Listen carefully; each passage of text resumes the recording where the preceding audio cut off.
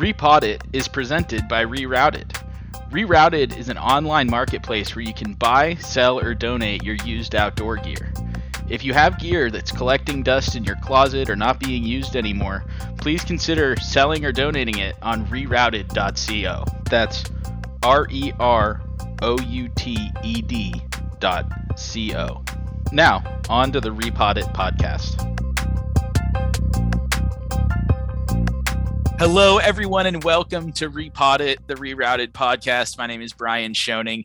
I am your host, as always, and today we actually have another repeat guest. Giles, you were not our first repeat guest because we had Mason on for the second time last week, but you are going to be our first multi-recurring guest, I'm sure. You came to chat with us last time about a camping trip that you went on with your friend Matt, and you're here today to share about something else really, really special to you. But first of all, how you doing, bud? I'm doing well. Thanks for having me back. I apologize to everyone who's going to have to listen to me on repeat. But I'm sure we'll have some fun in the process. We will. And Giles and I are going to have some fun stuff coming for you guys in the future as well. It's really easy for me to rope Giles in to do some fun stuff with me for the Repod It feed. So we're going to be doing some of that moving forward, but that's not what today is about. Giles, you have a 4Runner that has been with you for a long time, as long as I've known you, which is, I'd rather not count that high. Tell me about your 4Runner. So this is a vehicle near and dear to my heart. I think it's been in our family since 2005, I want to say. My dad had another 4Runner, a second generation 4Runner. I think it was a 92 or a 93 before that, but the engine blew up on him while we were driving back from skiing one time, and it died, and he replaced it with a third gen 4Runner. This is a 2001 4Runner. He got it when it was a couple years old and pretty low mileage for a screaming deal, and we have just beat on it kind of ever since then. It was a family car for a while, or at least my dad's car to drive for family stuff. My mom wouldn't drive it because it drove too much like a truck. But we had it, as the family car forever. I learned to drive in that car. I'm pretty sure the first time I ever drove myself on a date, I took that car. So I had a lot of fun in high school. That was the car I always took skiing when I was in high school. So a lot of great memories in that car then. And then I had my own 4Runner for a very short period of time in college, and another second gen 4Runner that, again, the engine blew up on. And in traditional Ray family fashion, a second gen blows up, and then this car follows it very quickly. I had to basically get off of Orcas Island with a car that barely drove, get it back to my parents' place, swap cars, and drive to Utah because I had classes starting in 18 hours. So I just kind of sent it, and it's been my car ever since, and I've loved it dearly. It's gotten me everywhere I needed to go, almost everywhere I needed to go. What's the official name for that color? It's the nice forest green color. Imperial Jade Mica. Imperial Jade Mica. That's the one. So if you see any forest green looking 4Runners out there, they're Imperial Jade Mica. Okay. Yep. Slightly different color tone than the earlier third gens, which were like a little bit darker, not as shiny green. This is like a true, evergreen green. Very unique one. It's got the sport hood with the hood scoop that doesn't do anything, but sure looks good. Love a useless hood scoop. Gotta love a useless hood scoop. You've converted it in a way to a camping vehicle. What are some of the conversions that you did there? So in the beginning of COVID, when I got really, really bored because there was nothing else to do, they closed down fishing and skiing, golfing, literally anything that I enjoyed doing. Couldn't do. I was like, cool, well, gonna work on my truck now. I'd been talking about doing this for a while and finally had the time and nothing else to distract me. I built a sleeping platform for the back that still allowed me to utilize like the back seats if I wanted to, or I could fold them all the way down and put some platforms there. But then there's like a semi-permanent platform in the trunk compartment with 2 pull-out drawers. So it's got a bunch of storage under it. I can sleep on top of it. I've got a mattress that goes on top of it.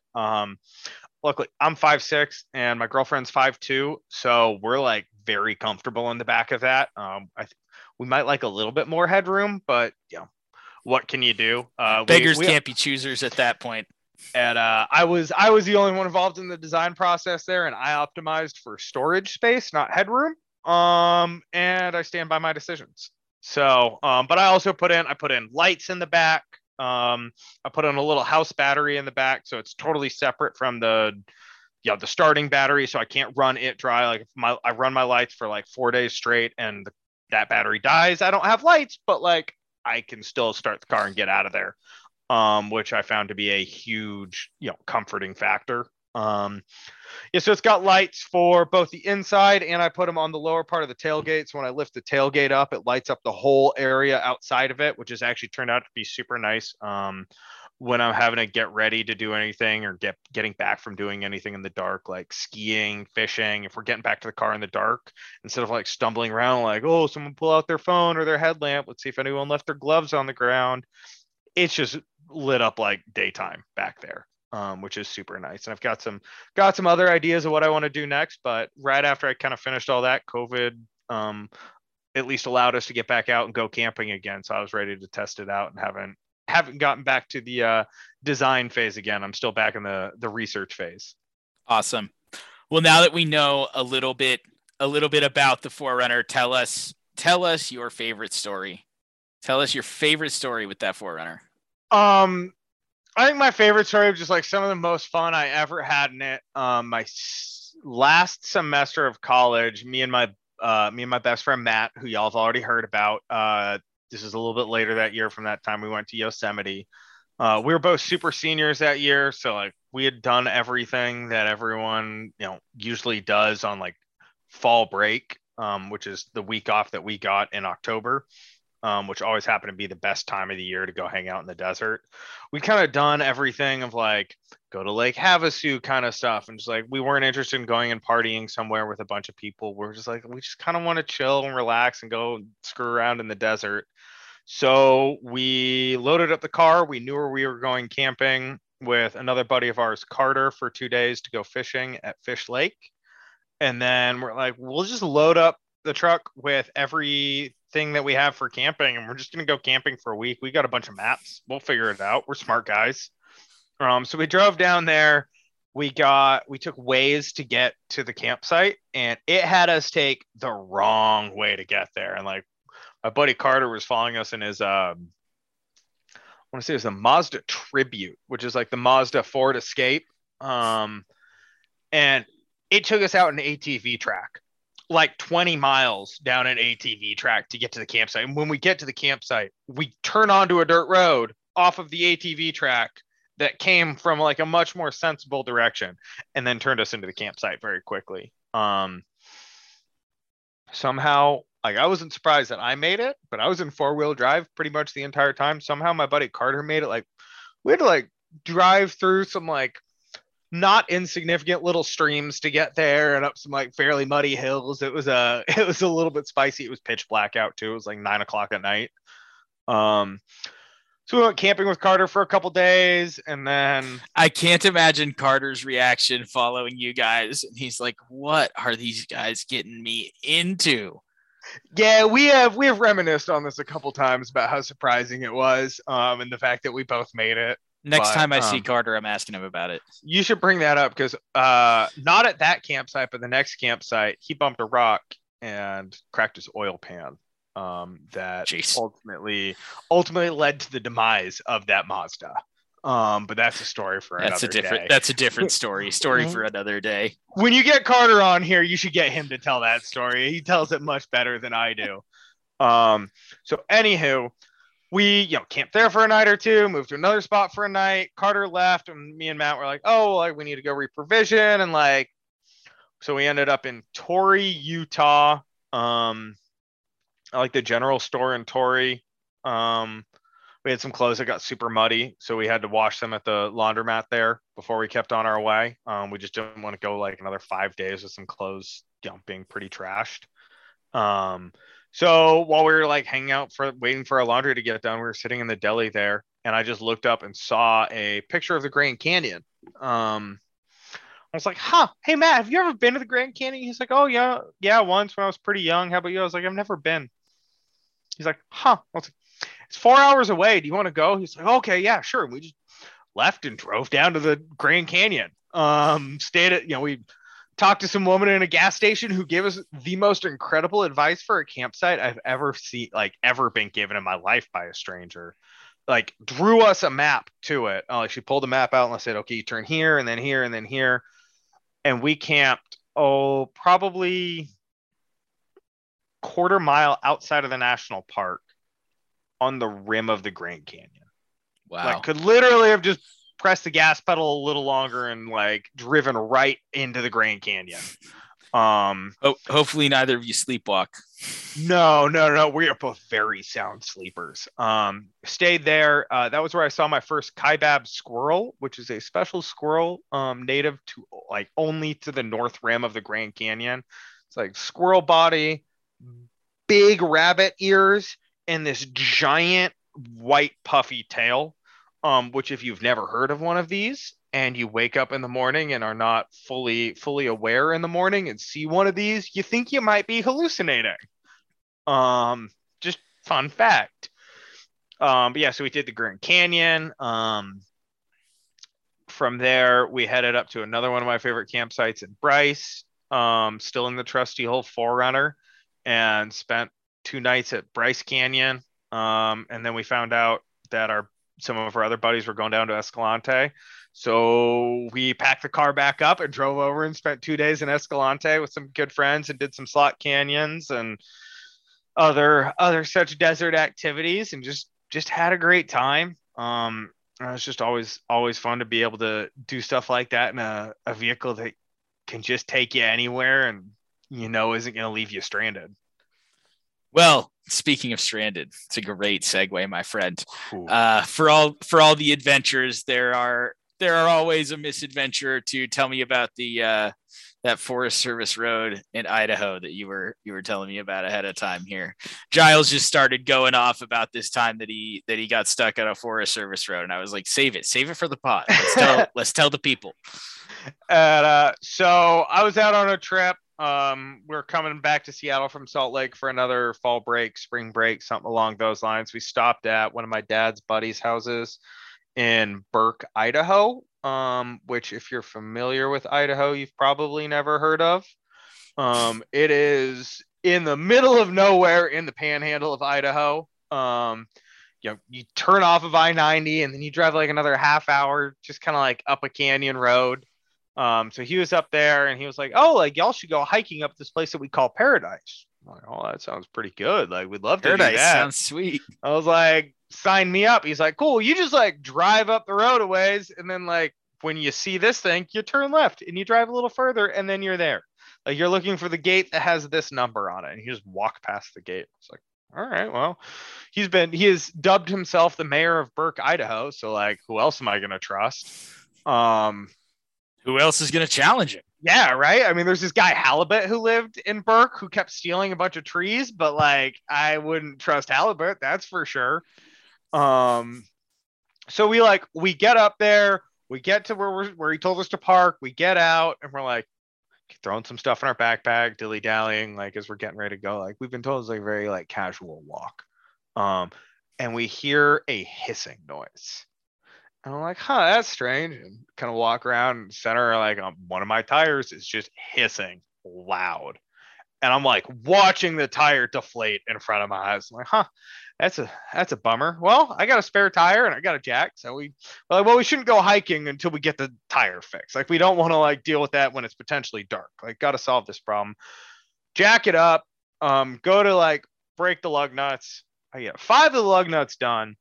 But at the time, my 4Runner had those like special, like one special lug nut that took like the special patterned, socket to get it off.